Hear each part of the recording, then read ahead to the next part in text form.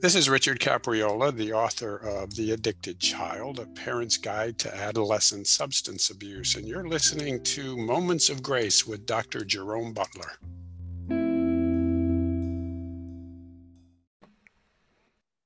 This is your host, Dr. Ray Jerome Butler, and welcome to A Moment of Grace. Uh, Love to having you here with us, dear hearts. It is such a wonderful day to be alive. Our last episode, we were talking with Mike Burgess, and Mike is a teacher of 28 years, a veteran teacher, and as Mike has shared with us on our last episode, I think just has a wonderful heart uh, to um, to look at this incident that we call Justice for Willie. Young man, 16 years old, that was lynched for a crime that it was impossible for him to commit. All of the working pieces and all of the working parts to bring this young man to the rope, to the gallows, to be lynched, are systematic for that time. Like I always say, dear hearts, we can, if the only way for us to do better is to be better. And so, preferably with Willie's story, it doesn't bring us to a place of anger. It brings us to a place of understanding. Because keep in mind, let me say this, keep in mind, there's still a lot that's going on in our communities. I drive by. I live in the same community that Mike is teaching in. We still drive by the statues. They're still here in this community. We also know Dylan Roof was raised here. This young man who killed 9 African Americans in Charleston, South Carolina. His family lives here. Roofs are a very prominent name in this community. With that said, those are bits and pieces and stories. I've also met some wonderful people here. I've preached in this community in churches that were predominantly Caucasian. I've had some great relationships with people. So, again, like I said, it is not the country. These are the hearts of the people. Very well, the same people that accept me as their brother, accept me as the man that I am, are on the other side. I've also ran across people who have tried to call me boy, that I had to correct them that you're talking to a grown man with a PhD and has his own family. So those are people. And unfortunately, people get into power. They have certain things that they want to push, certain ideologies they want to push, and people get hurt. And so that's what happened with Willie Lee Park. So, Mike, welcome back to Moments of Grace. Well, thank you for having me back. And to recap from just a couple loose ends from the first episode. And I thought I made a connection, but just to make it clear, after his death, there appears in the papers in South Carolina, which are wired out across the country and Canada, this idea that there was a conspiracy, that she was pregnant, he is light skinned, and somebody said, ding, ding, ding, ding, this is how we'll explain her pregnancy, thus covering for whoever in the white community of Lexington or from a mill town just about 10, 15 miles away, did this. And on May 4th, the morning of May 4th, Lee Park's lawyer is on a train to Columbia. Okay. And he is overheard from a friend of F.C. Kaufman, the Ben Tillman political operative community leader in Lexington, as telling the person he was speaking with that his client, Lee Park, who Graham is white, he didn't really want, the judge made him take the case, actually made him take the case, I think the day of the trial. Oh, wow. And could have very easily just walked away afterwards and yet fought for this young man, was telling whoever his friend was that Lee Park was going to be moved to Richland, that he was going to have a new trial, and that he was very confident that based on the evidence the governor now has, which was not public knowledge, that he would be acquitted. The person that overhears them goes to F.C. Kaufman, tells them what's up. Over the course of the day of the 4th, the word goes out, and you have at 2 a.m. on the morning of May 5th, a mob forming on Main Street, Lexington.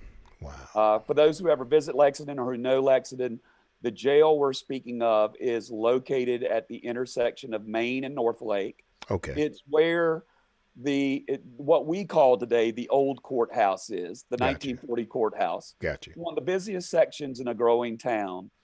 And before that courthouse was built in 1940, the jail building had been there. So that's another thing that's gripping about this case. It's the one lynching in Lexington where you can actually go to the place and say, yeah, this Wow. happened there. Wow. The mob forms. The men of the town of Lexington are wearing masks. The men outside of town are not. And we get this from grand jury testimony from the sheriff and his wife who live in the jail with their children. Oh, wow. 2 a.m., the mob begins to use a sledgehammer to break down the door of the jail. Their intent is to take Lee Park out of his cell, haul him over to Graham's house about a mile away, and lynch him in Graham's front yard. But they're going to need the keys to get into the cell block. And so they storm into the residence of the sheriff, demand the keys. To this sheriff, who's George S. Drafts, who is also a member of St. Stephen's, common theme here, refuses to give him the keys. Okay. They hold he and his wife at gunpoint, refuses to give him the keys. They fire 5 shots into the ceiling, refuse to give the keys. They then hear his children, and they climb up in the loft, and at that point, the sheriff shouts up, give him the keys.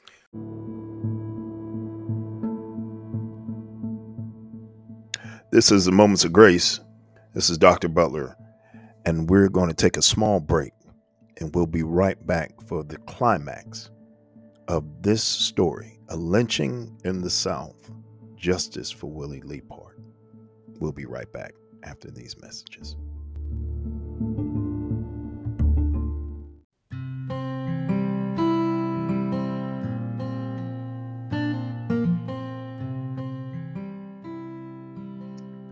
There is an estimated 500,000 men, women, and children that are homeless in our country and this great nation each night.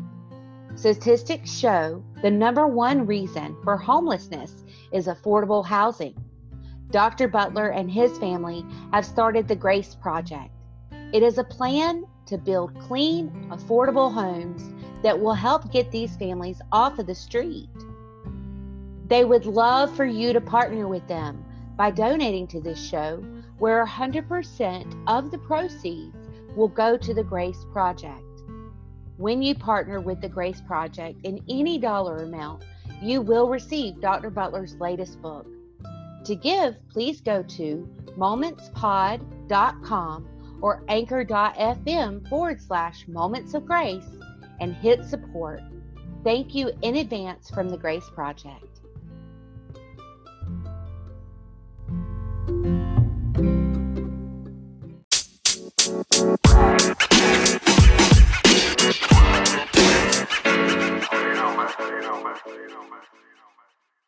So let's stop, because I want us to look at the irony of this. The sheriff, of course, is Caucasian. Yes. His children are Caucasian. Correct. His wife is Caucasian. But in order to do this evil deed, we would be willing to threaten and even do bodily harm to what we would consider our brother, which is supposed to be honorable. All of them are part of the same congregation. Keep in mind, we're talking about, now I'm a disciple of Yahshua, a disciple of Christ. We're talking about people that's supposed to be Christian, that are doing this at gunpoint, are doing this at the behest of racism, to even come against somebody that they consider one of their own. Go ahead, Mike. I just wanted to add commentary. Yeah, and I think that's interesting because obviously they all sit in the same services on Sunday. Exactly. And hear the same messages. And that is actually going to be how the lynch mob leader, F.C. Kaufman, gets caught, because he's wearing a mask. Okay. But there's something else that will catch you. So the mob gets the keys. Of course, the mob is about 200 men. Wow. They can't get 200 men in the cell block. And according to the testimony of another inmate, who is in the cell with a young 16-year-old Willie Leapart. And this is an older white man. At 2 a.m., Willie wakes him up and says, "They're coming to get me. They're after me. Charlie, they're after me." And at that time, it's not too long before they hear the cell block open, and the mob is at the gates of the cell. Now, this is before, there's no electric lighting in this jail. It's all lamps. Right. And so at one point, Leapart is grabbing on to Charlie Gates, and just sort of holding him. And the mob tries to breach the cell, and with one hand, he's got Charlie, and the other hand, he takes a stick and pops whoever sticks his head in the cell. At that point, a couple shots are fired in the cell, and Charlie Gates yells, "For God's sake, let me out of here unless you want to kill two people." He breaks loose from Willie and dives into the adjacent cell. But so he is an eyewitness of what's going to happen. Right. There's going to be a struggle. They are not going to have an easy time getting Willie out of that cell. Every time they try to stick a lantern in to see where he is, he shatters the lantern with a stick. And this is a thick stick. Right. I mean, this is not some weak thing. Right. Then they try to enter themselves physically, and he wounds a couple of them, hits them hard enough.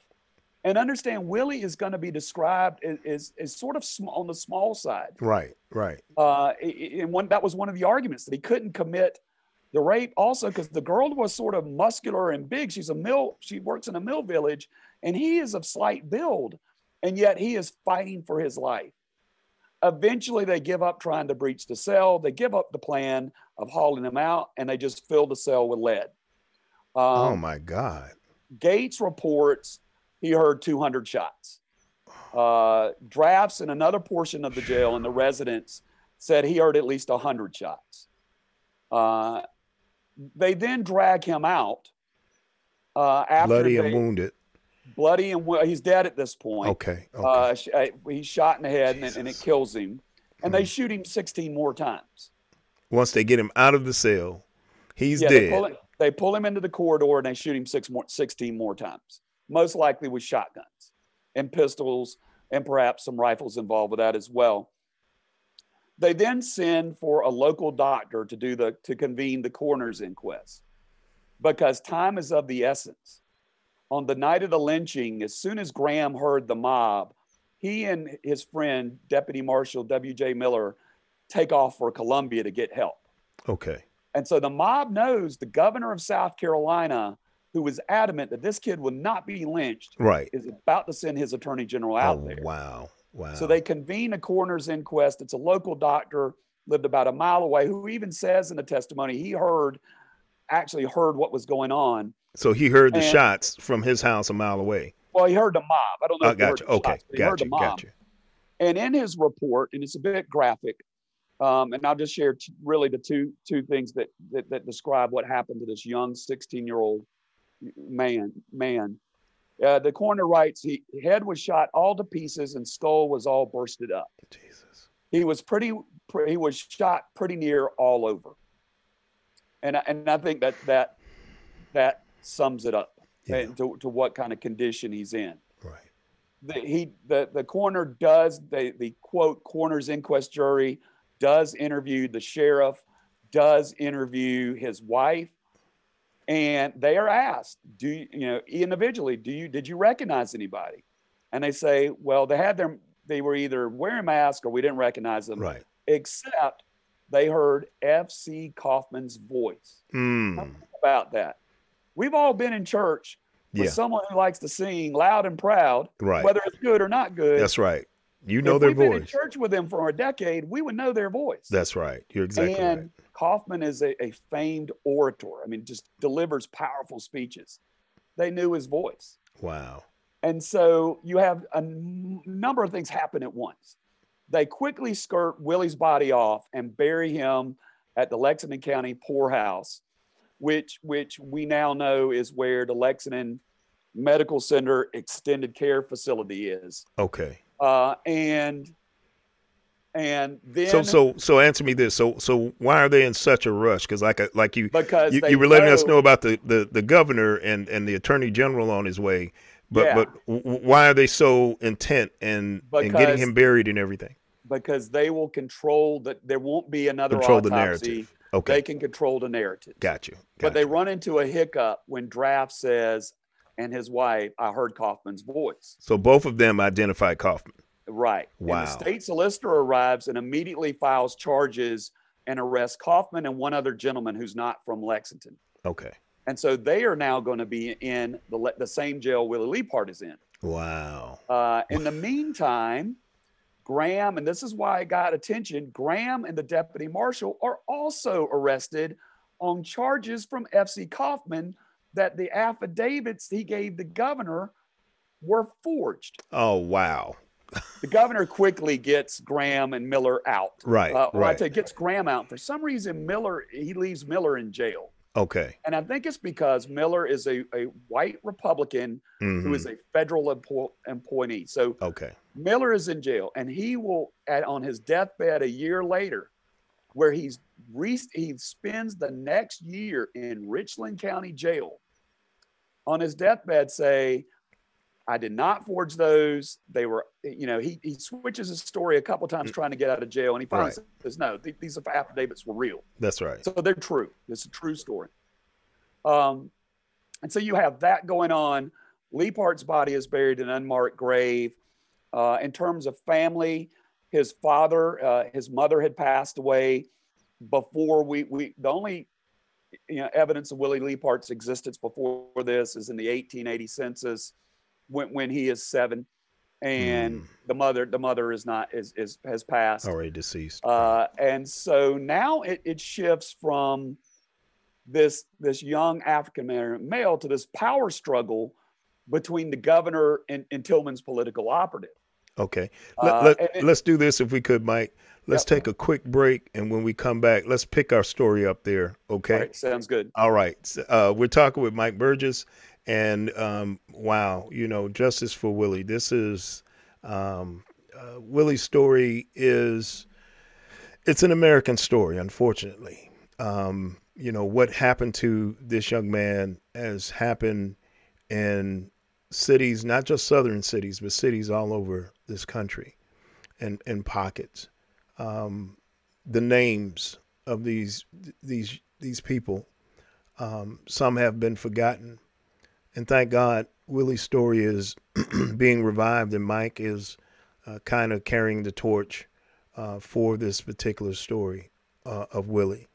And when we come back, we're going to continue to talk about the political piece of this struggle about justice for Willie. And we'll be right back after these messages.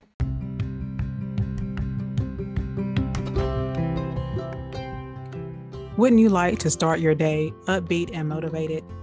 Dr. Butler has written a wonderful book. It is called A Moments of Grace. It is a devotional for a busy life. You can get your copy at www.drajrbutler.com.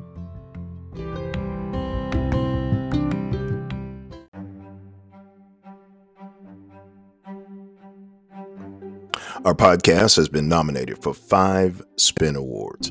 I would like to thank you for listening and also for your votes to the nominating committee at the Spin Awards. Thank you all so much for recognizing our moments of grace.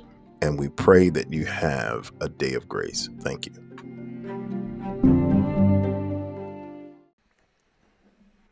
And we're back. We're talking with Mike Burgess, and our story is Justice for Willie.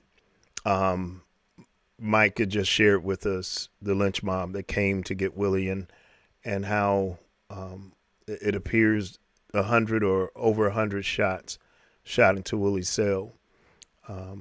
This lynch mob is rushed to get his body autopsied and buried before the governor gets involved. And unfortunately, they've been a few of the culprits have been identified, but now there's a political piece that's going on in Justice for Willie. So, Mike, would you pick up there for us where we left off? Oh, yes, sir. So after the lynching, almost immediately after the lynching, as soon as the governor learns of it, he releases to the media the affidavits, literally invites the media, newspapers, of course, to come to an office, and they copy everything verbatim.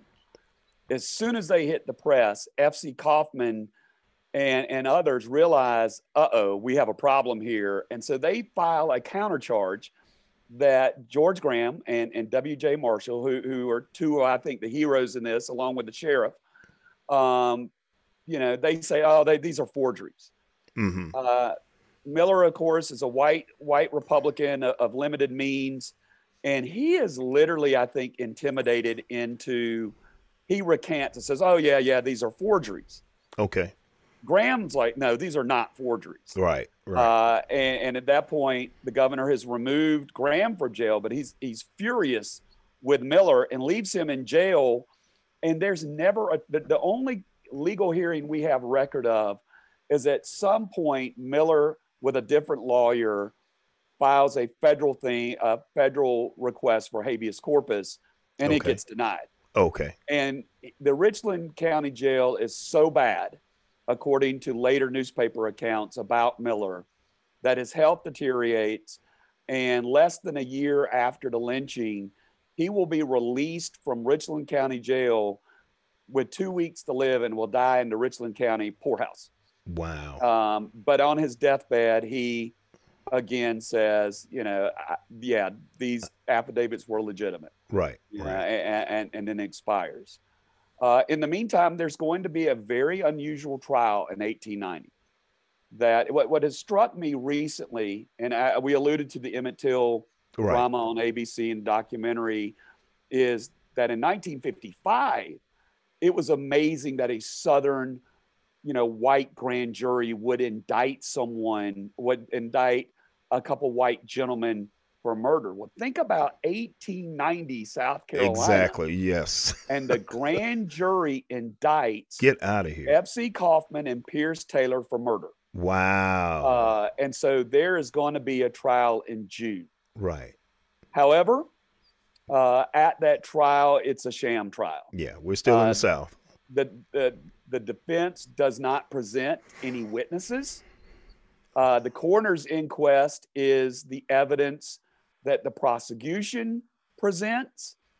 And in less than a day, the jury, acquits him and Pierce Taylor. Of course. There was also pressure. The women of Lexington surround the courthouse. And at this time, the courthouse is across Main Street from where the 1940 courthouse is today. Mm-hmm. I think there's a mortgage building there now. Yeah. But the women of Lexington, white women of Lexington, dress in white and surround the courthouse. Rosa Cannon and her family attend, which is interesting because at Willie's rape trial in January, Rosa's family did not attend. Okay. And it's the father that reached out to Deputy Marshal Miller and said, will you look into this? Because the father didn't believe her. Right. Okay. And there is a couple things that come out in the media that say people that know her say she is of low character. So let me ask a question, because with all this ensuing, has the child been born? So that's the great mystery, that there's no record of a child. Okay. There's no record. We see Rosa Cannon appear in newspapers briefly in a Lexington newspaper when she comes back from the Mill Village in Aiken she's living in to visit the Corleys. Okay. But we never see mention of a children. She will later marry when she's 28 to 30 years old, and she will live out her life in Greenwood County, and she will have children from that marriage. And I believe there's still children or grandchildren, most likely grandchildren, alive. I'm not reaching out to them with this story. Right. With that, but yeah, that we don't know what happens. So there's no record that we know of a child being born, but we do know, based on family testimony, that she was with child. Not so much family testimony, Okay. but what people are saying around Lexington that the media is picking up, that she had been ruined by a white man that she had been betrayed by you. a white man. And the reason that Willie Lee Part was framed as by a biracial child was to cover that up, as if the child is, just in case she has the child, yeah, it's going to be blamed on the rape, right, which will explain why the child is being given away.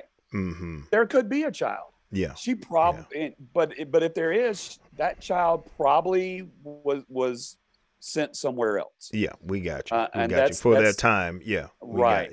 Yeah, and this is not atypical for this time period. Right. Right. There's a lot of moving pieces to this story, Mike, and I want to thank you so much for taking the mantle up. Where are you standing right now with what you're doing? Are you, because this story got my attention in church, and our pastor was just sharing about, I think a meeting was going on or something, and I was going out of town, but wanted to at least talk to you to get a little bit more information about this, because like I said, we're in a system and time these days where there's a lot of tension. I think we've taken a few steps back instead of taking some steps forward from a racial dynamic. That's my opinion, and that's my opinion only. But I say again, these are just people. This is not our nation. This is not who I don't feel this is who we are as a people. That's just me. Like I said, just as well as I've had my hiccups with racism, I'm sure other people have had hiccups regardless, whether it's been with, and I'm not painting a broad stroke against law enforcement. I'm just saying with law enforcement, maybe with the legal system or whatever, we all have our issues. Unfortunately, this lynching of this young man is the low standard. This is the lowbrow. This is the low hanging fruit of who we are. We are better than this, and I truly feel that. Where do you guys stand with this project so far? So Mike? There's one group in Lexington it's an Equal Justice Initiative project. They are working to commemorate all the lynching victims, and so there'll be a marker from that. Is it 9? Well, how many of it is in Lexington? It depends on whose record you look at. I got you. EJI has 8. Okay. Lexington County Museum has 10. Okay. And so they're working that part. So let me ask you this. So the museum actually identifies, because I didn't know that, the museum actually identifies the lynchings that have gone. Yes. Really, that says a lot about the community wanting to preserve that history. They're starting to do more with African American history because, quite frankly, and one of the reasons I think the marker that the EJI group is doing is important is in my school district, which is the largest school district in Lexington County. I would argue there's one historical marker to African American history, and this is a 5 high school district in which 3 of the high schools are classified as 5A, like the largest classification you can have. Right. And there's one history marker for one of the old Rosenwald schools. Gotcha. So they're doing that. What we decided in the meeting you're talking about is that we want to get Willie's rape conviction cleared. Okay. The reprieve never expunged the conviction of rape. Right, exactly. That was going to take place through a new trial. It just postponed the execution and until a new trial or a hearing proved otherwise.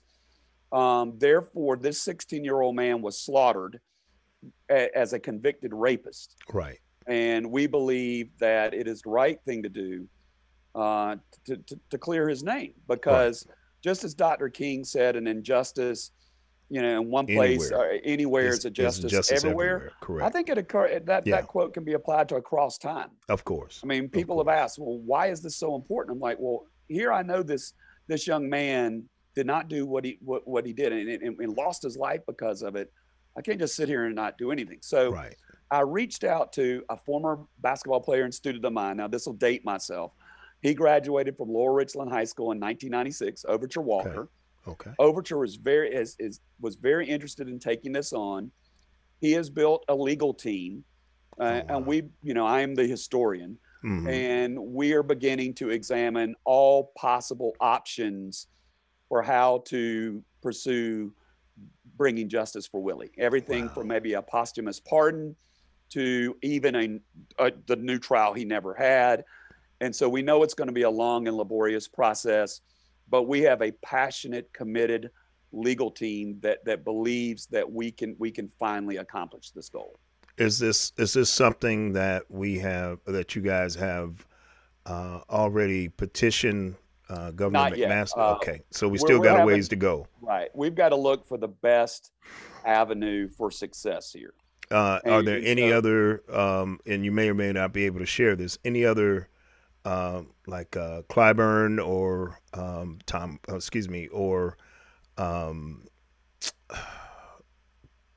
Tim Scott, Lindsey Graham? Is there anybody else that has been, that's a lawmaker that has been kind of informed of this and that wants to get on board? No, but you just pointed out something that, yes, all of us sitting on the team should probably do.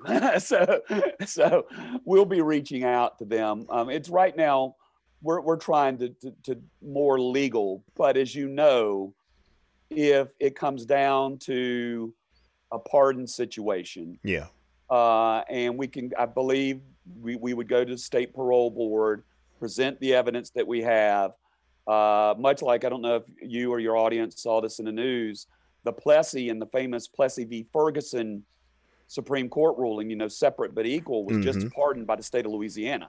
Right.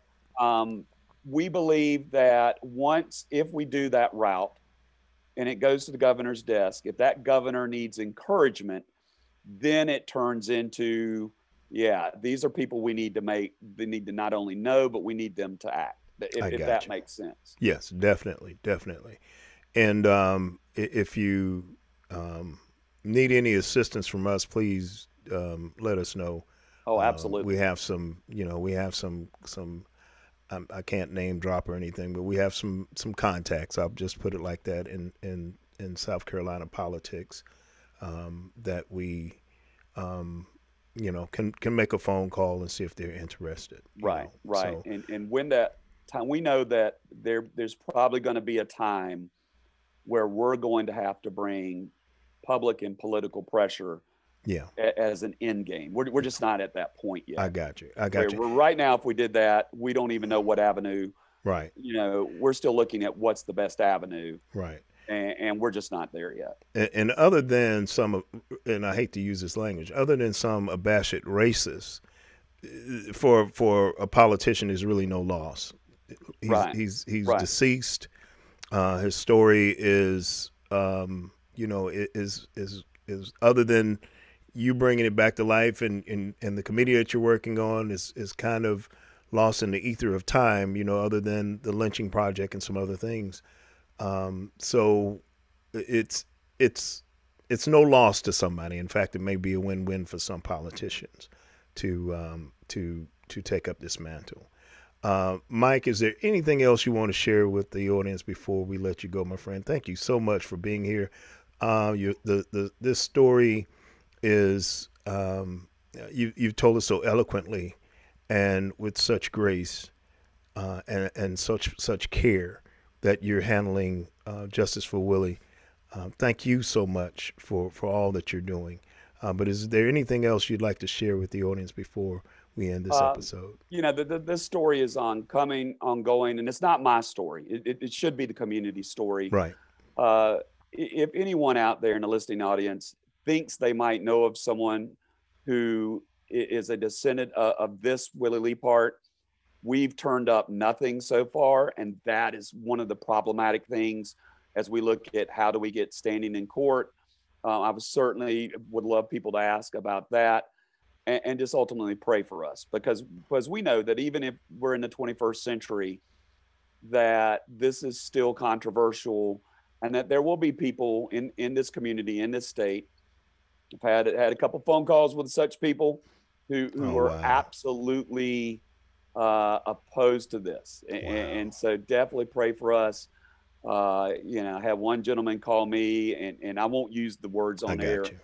but it was F this, F that, F Yeah. you, move the F out of Lexington, you Wow. in loving SOB, you know. In 2022, we're still going yeah. through this. And then I had one gentleman write me the really brave and courageous anonymous letter that says, "Good luck keeping your job." So, Wow. you know, it's whatever. I'm like, you can come try. Wow. Because there's nothing that's going to push myself, our legal team, our supporters off from making sure that before I leave this earth, that we're going to have justice for Willie. Wonderful, wonderful.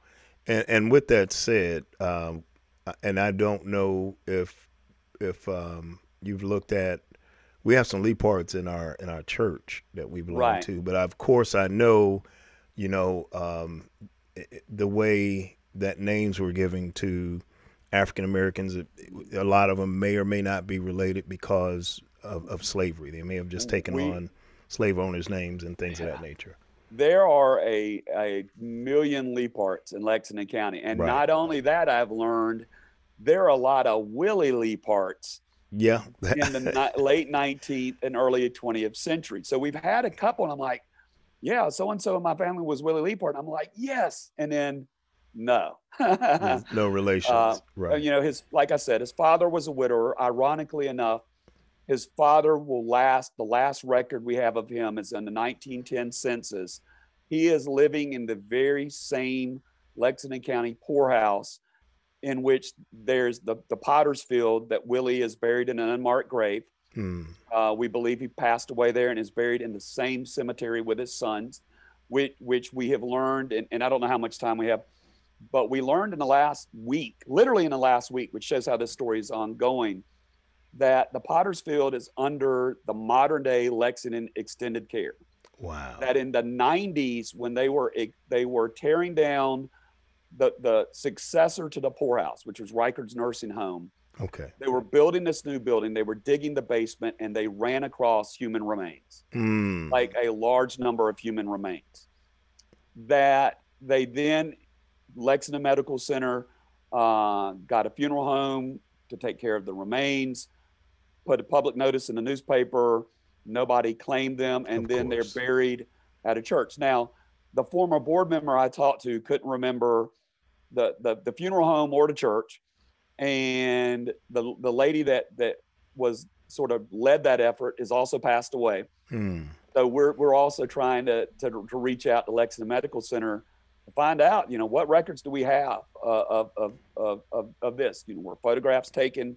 Right. Arguably, sadly, I think it would be easy that if there was a skull, if Willie Leapart's skull was part of these human remains that were excavated, DNA. I don't know if archaeologists were brought in, that it would be easily identifiable because of the damage it sustained. Oh, yeah, definitely. But regardless, we want all of these. I want to know where this church is, and maybe the viewers know, because you know I want to make sure that you know, for all those folks whose graves were disturbed, that there's proper recognition. Got you. Well, Mike, thank you so much for coming and sharing your Willie's story on these 2 episodes. And we just want to encourage you we'll pray for the young man who talked about your job. The devil is a lie, and especially the person that called you with all the racial epithets. You know, only thing we can do is pray for these people. That's not everybody in Lexington. Let me say it again, and I said it in the last episode, and I say it now. These are just people. In fact, I think this is just me. I'm just, you know, just one cog in the wheel. I think we give these people entirely too much credence. Oh, absolutely. With their words. And let me share this real quickly. That's the only 2 things I've gotten. Got you. So last June, I decided to do a test run to see how old white Lexington would respond. As a member of the St. Stephen's congregation, I gave this presentation, Justice for Willie, to our Lutheran men's group, which included distant relatives to members of the lynch mob. Wow. And I was like, let's see how this is going to go. And afterwards, every bit of feedback I received was positive. I've been invited back to update them. You know, it was such a great thing to see that, yeah, that like you said, I mean, this group we give too much attention to is not just a minority. I mean, they're not even relevant. They're not. They're really not. They're not. And yet the majority of people, be they white, be they black, want the right thing to be done, even in the case of a murder of 130 years old, of a young 16-year-old that was simply at church on Sunday night, January 26th, and got caught up in this horrible tragedy. Wow. Well, thank you, Mike, for all that you're doing. Thank you so much. And be encouraged, my friend. Like I said, those you know, what's the old saying? A empty barrel rattles the loudest. And so these people who have come against you, there's something empty inside of them. There's a place that they want to continue this mental facet that they are superior to someone else, when again their lowbrow exploits show exactly who they are. And so with that said, thank you, Mike. Yes, sir. And thank you, audience, for being here with us. And again, reach out, Mike. Can people reach out to you? Do you have a email? We don't, Yes, because like I said, we're international. I don't know if you want to give out your phone number, but maybe your email. I'll give out my email. Okay. Can I do it here? Yes, definitely. All right. It's MBURGESS 1270 @gmail.com. Wonderful. mburgess1270 @gmail.com. Wonderful. And if, a lot of times through oral tradition, we hear these stories, and you may have heard a piece of this story through your family history. May not be anything written down. Get in contact with Mike. If you're listening to this broadcast and something kind of sparks in your spirit, or something sparks from the oral tradition of your family about this lynching, get in contact with Mike, and I'm sure he'll steer you in the right direction. Again, these are all pieces of a puzzle. And once the pieces of the puzzle are put together, prayerfully and hopefully, with the help of God, we can get justice for Willie. Thank you again, Mike. Thank you. And so we've been talking with Mike Burgess about justice for Willie, young man, 16 years old, that was lynched. Dear hearts, Willie's story is everybody's story. Injustice can be done to anybody, no matter what your color is, no matter what your race is. But this is one thing, is that God will raise up people that when you are done wrong, God will raise up people, if he doesn't do it with himself, that will help you through some of these tragedies.